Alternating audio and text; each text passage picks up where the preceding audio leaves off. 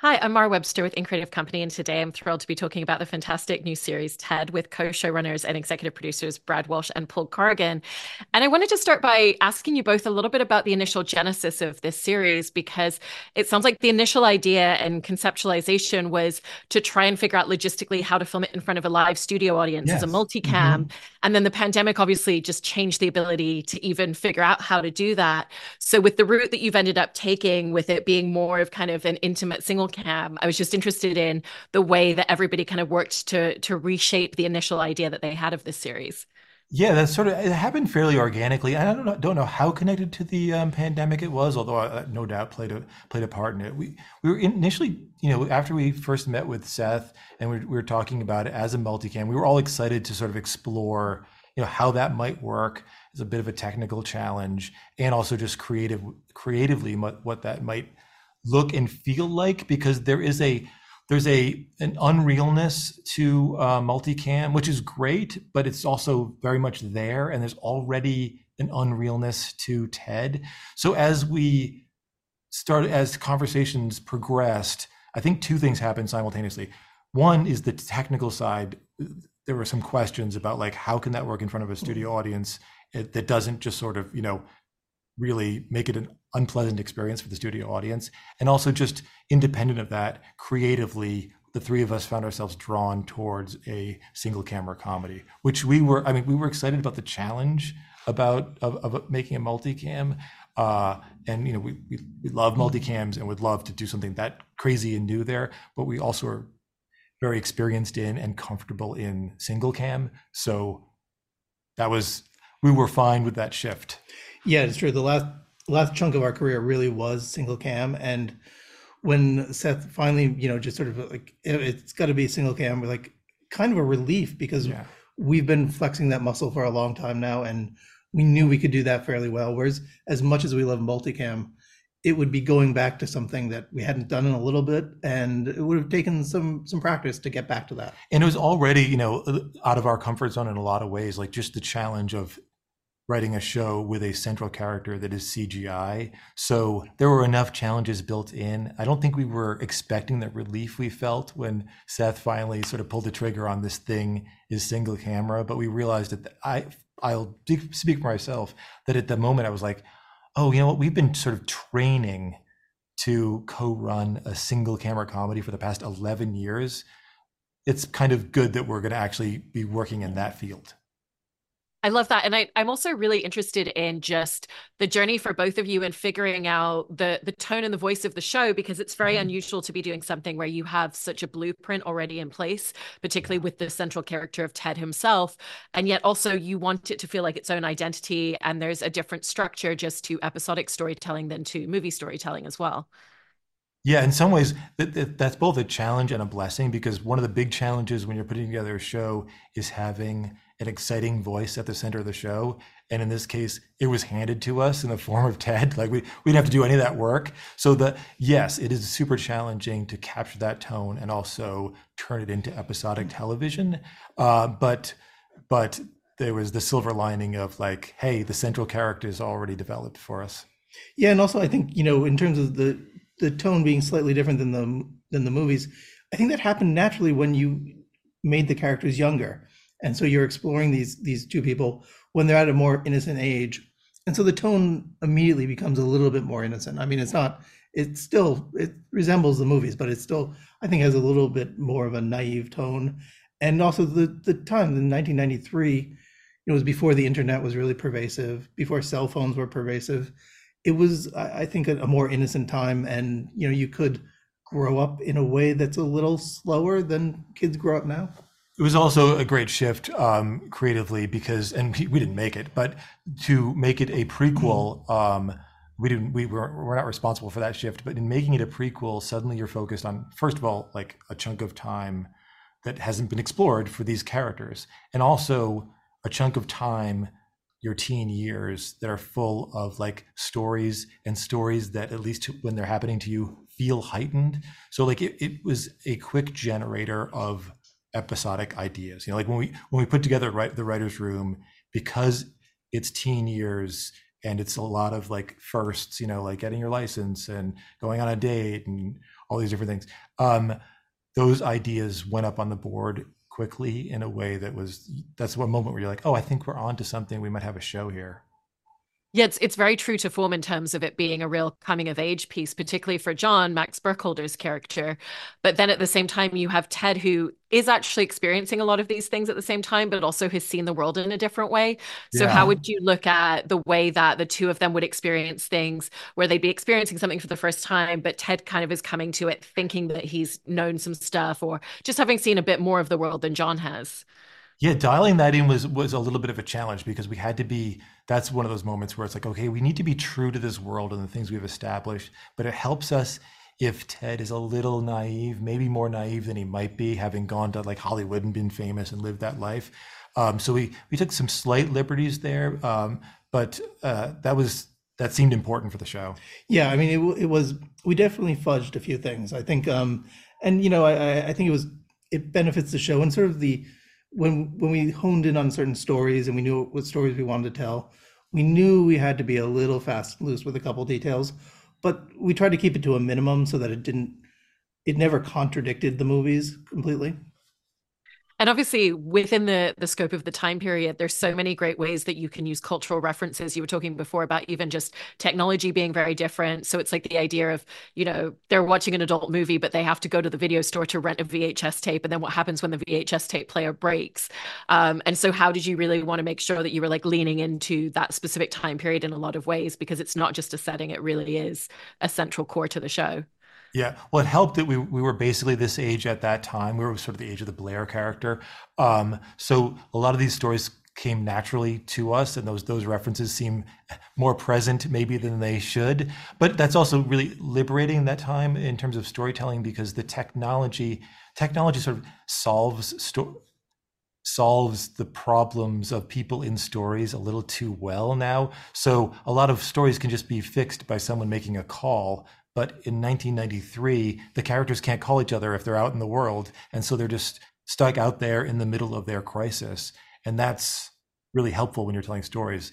And as you mentioned, like you want to see a pornographic movie. It's like a whole ordeal where you have to like create identification and go into a store and humiliate yourself and take it home. So that is great for generating story. And you've obviously got the ensemble dynamic of the family at large, but it really kind of at its root and the heart of it is this two-hander between Ted and John. And so were there kind of like other movies from that time period that you looked to in terms of like how they developed those sorts of relationships? Oh, that's an interesting question. You know what? I'm sure there are movies that influenced us. Off the top of my head, I'm not sure I can name them, but I mean, Seth is a student of pop culture, especially at that time when he was in college as well. So I'm sure the influences are there and woven in ways that I don't think we even know. Yeah, and I'm trying to remember. I think we would reference at certain points. It's not as 90s as maybe you're asking. It's much earlier. We would be like, hey, is this just Abbott and Costello? Or you're like, I think I think we're writing the Flintstones. Those moments where what it really speaks to is the sort of universality of telling stories about two friends navigating the world, having really bad advice for each other. And, in terms of that naivety of the characters, it's also the adult characters, just because, again, you couldn't just go look something up online. A lot of conversations weren't being had. And so how did you want to use that, especially for the parents? Like, I particularly love the way that you've utilized that for Susan in terms of the amount of things that she just doesn't know in the world yet. Yeah, that was helpful as well. I do think that like it kind of came naturally to us again because if we can slip into the 90s pretty fast if we're just thinking about stories. Maybe it's the other way around. We would have to like change it and modernize it otherwise. So that was pretty organic, that part. Yeah, it certainly was. And I have to say, when you're out with people, when you're at dinner, family, whatever, everyone's a know-it-all now because as soon as you say something, they're going to check it on the phone. And it's nice to have a conversation or, depict conversations between a family at a dinner table where they're not fact-checking people on a moment-to-moment basis. I think helped make those scenes a little bit more dramatic and a little more real. And also at the center of the comedy, you basically have two characters who just don't have the ability to think through the consequences of their Yes. Yeah. actions. Which allows for a lot of escalation and everything as well. Like it starts with us standing up to the school bully, and now all of a sudden we're pretending to be his dad Yeah. and make him feel better about himself to do great on a math test. So how did you find that, that lack of consequential thinking really lent itself to the comedic style of the show? Yeah, as you asked that question, I realized retroactively that Dumb and Dumber probably was a good movie reference for us to have made. Yeah, that particular episode was fun as well, because that was one of those moments where you've assembled a writer's room of really smart, talented, funny people, and the way that there were a couple of twists in that story that I didn't anticipate. I certainly didn't come up with, but I was excited to be in a room and a part of coming up with that, because we've told a lot of stories and a lot of stories about teen kids, but there is embedded in that story a couple moves that we've never made before, and that's always fun to discover. So that was kind of exciting, and I think the room recognized we like the way that went. Let's try to do that again, whatever that was. There's also something freeing about having a main character that's a teddy bear, because he doesn't have to think things through, and you kind of don't hate him for it, because he's a teddy bear and he can get away with things that if a normal person did it, you probably wouldn't like them as much. And he doesn't have to think things through. And he's also completely outward with all his thoughts because he doesn't have that sort of filter. So, Yeah. what was the difference in when you would be in the writer's room in writing a character where all of their thoughts are external and it's not necessarily so much about the subtext underneath that they're not saying out loud? Yeah, that was different for us, because so often in writers' rooms there are sort of jokes and runs that you wish you could put into the show that you just can't, because tonally it would just be a disaster. That's not the case with often with Ted. There are places you can go that you can't go in other shows. So that was an experience of a lot of the room bits or room jokes that would normally just get left in the room make their way to the screen with Ted, and that's a fun experience. Yeah, and it's one of the great advantages of being on Peacock is that we could sort of take it to a level that broadcast TV couldn't go, and that was it was liberating.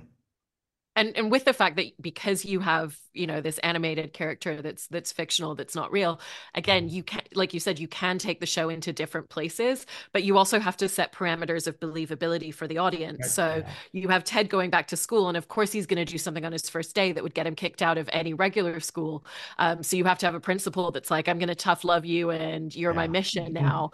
And so how would you make sure that you always kind of found that line of believability for the audience? Yes, Seth is really good about that, and he really prioritizes it in a way that was, I think we learned a lot from, and sort of learned over the process how important it was. So he's very mindful of the fact that Ted is a magical bear at the center of this show, and if everything is that heightened, that there's going to be no juxtaposition, and the show is just on the moon. So he's really good about making sure, as much as possible, we break our own rules occasionally, but that the world around Ted is as real as possible, so that the magic and weirdness of Ted can sort of exist and feel like it exists in our world. Yeah, and Seth really is meticulous about that, and I think it stems from he knows he's going to be on stage saying these lines and acting, and he wants to make sure he gets it right from the beginning. So it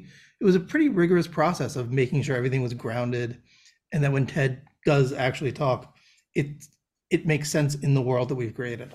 Yeah, Seth's incredibly hands-on. I mean, at the beginning of the process, we were, not sure what that would be like, and I said to him, like, hey, just so you know, like, we want as much Seth as we can get. I don't know how much that is, and it turned out to be a lot. He was in the writers' room the entire time, and of course, he's on set the entire time. He's directing, and he's also performing and doing motion capture, and then shepherding the post-production process, which is lengthy and a lot of work, and meticulous as well. And I also think with what you were saying about the way that you can kind of go into these spaces with Ted, but it comes back to a very real family. It's like when you step back, it's like this is a family that also get very raunchy with the things they say to each other, but they're Mhm. so full of love at the core of who they are. And so how did you kind of like find those swings between the raunchiness and the vulnerability throughout the series? Yeah. Well, you know, a real some source material for all of us is All in the Family, which is a really important show to Seth and to us as well, and that definitely inspired the formation of the show and how it's sort of constructed. Um, yeah, I think it's important. How do you sort of police, keep that in mind? One thing that I mean helped me immensely was the cast. I mean, I bring in Georgia Wiggum as Blaire. She's playing this character that could often become a little scoldy because she's sort of disagreeing with things often, but she brought so much nuance to it and was able to do it in such a likable way that you sort of you believed that they were a family and they were friends and that they cared for each other. Yeah, the same is true of I mean, really the entire cast. Alana Ubach comes to mind. There's a scene in a restaurant where Scott Grimes' character Matty is really just making a real nuisance of himself at the restaurant. And I remember just, he's being hilarious.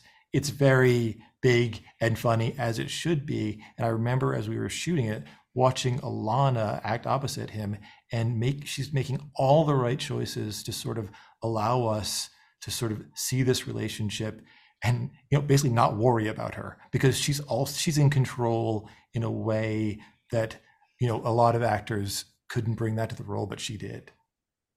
And when it comes to the writing process, I also wanted to talk about it in terms of the technology and the way that the show is filmed, because obviously the technology has moved forward exponentially since the films to the point where there was technology where everybody would be able to kind of like almost look at the video monitor and Yeah. see Ted in a scene. Mhm. But at the same time, you still have moments where it's Seth acting. You have moments where there's kind of like a physical bear on that people are puppeteering and moving around. And then you've got animation being added later on. But knowing that you had kind of like this full scope and the facets of the technology that you did, how did that broaden the way that you were able to write this character and the types of scenarios that you were able to put him into?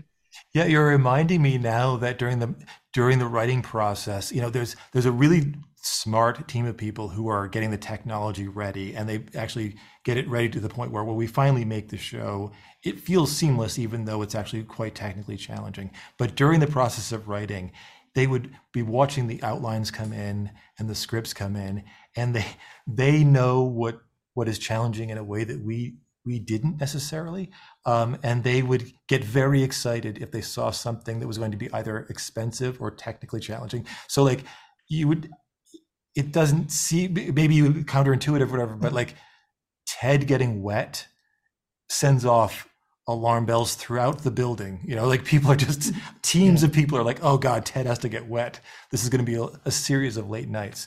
So there were things that you had to be sort of, you couldn't overuse that gag, for example, because it's just labor intensive. So that's something that factored into the writing in a way that we doesn't usually. Yeah, but I have to say it factored in. It didn't factor in that much because this special effects team was so good and so anxious to sort of tackle these challenges, and so we really weren't hamstrung by that much. It was impressive. That's true. That's true. And then the process of filming with this CGI bear was also really fun, and you sort of referenced the different ways that we did that. But it was everything from a completely CGI bear where you're shooting an empty frame, and Seth is standing off screen delivering the lines, and you're just looking at an empty chair. To like again, when you mentioned the puppeteering, when Ted has to interact physically with another character, like hand something or grab something, that really is this woman Allie, who's wearing a little Ted puppet arm, hiding underneath the chair and like reaching up and grabbing a Cheerio or whatever, which was always silly and fun to watch. When Georgia Wiggum is fighting with Ted in one of the scenes, she pins him up against the wall, and what we're looking at is her holding the torso of a stuffed animal and pinning it up against the wall, and everything else is animated later. So those points where like low tech and high tech meet I think they're very complicated, but they're also kind of fun. I love that. Well, kind of going back to what you were describing at the beginning, you've done such a great job at really paying homage to the movies that people love, but also kind of like finding this very unique voice for the series. So congratulations and thank you so much for talking about all of this.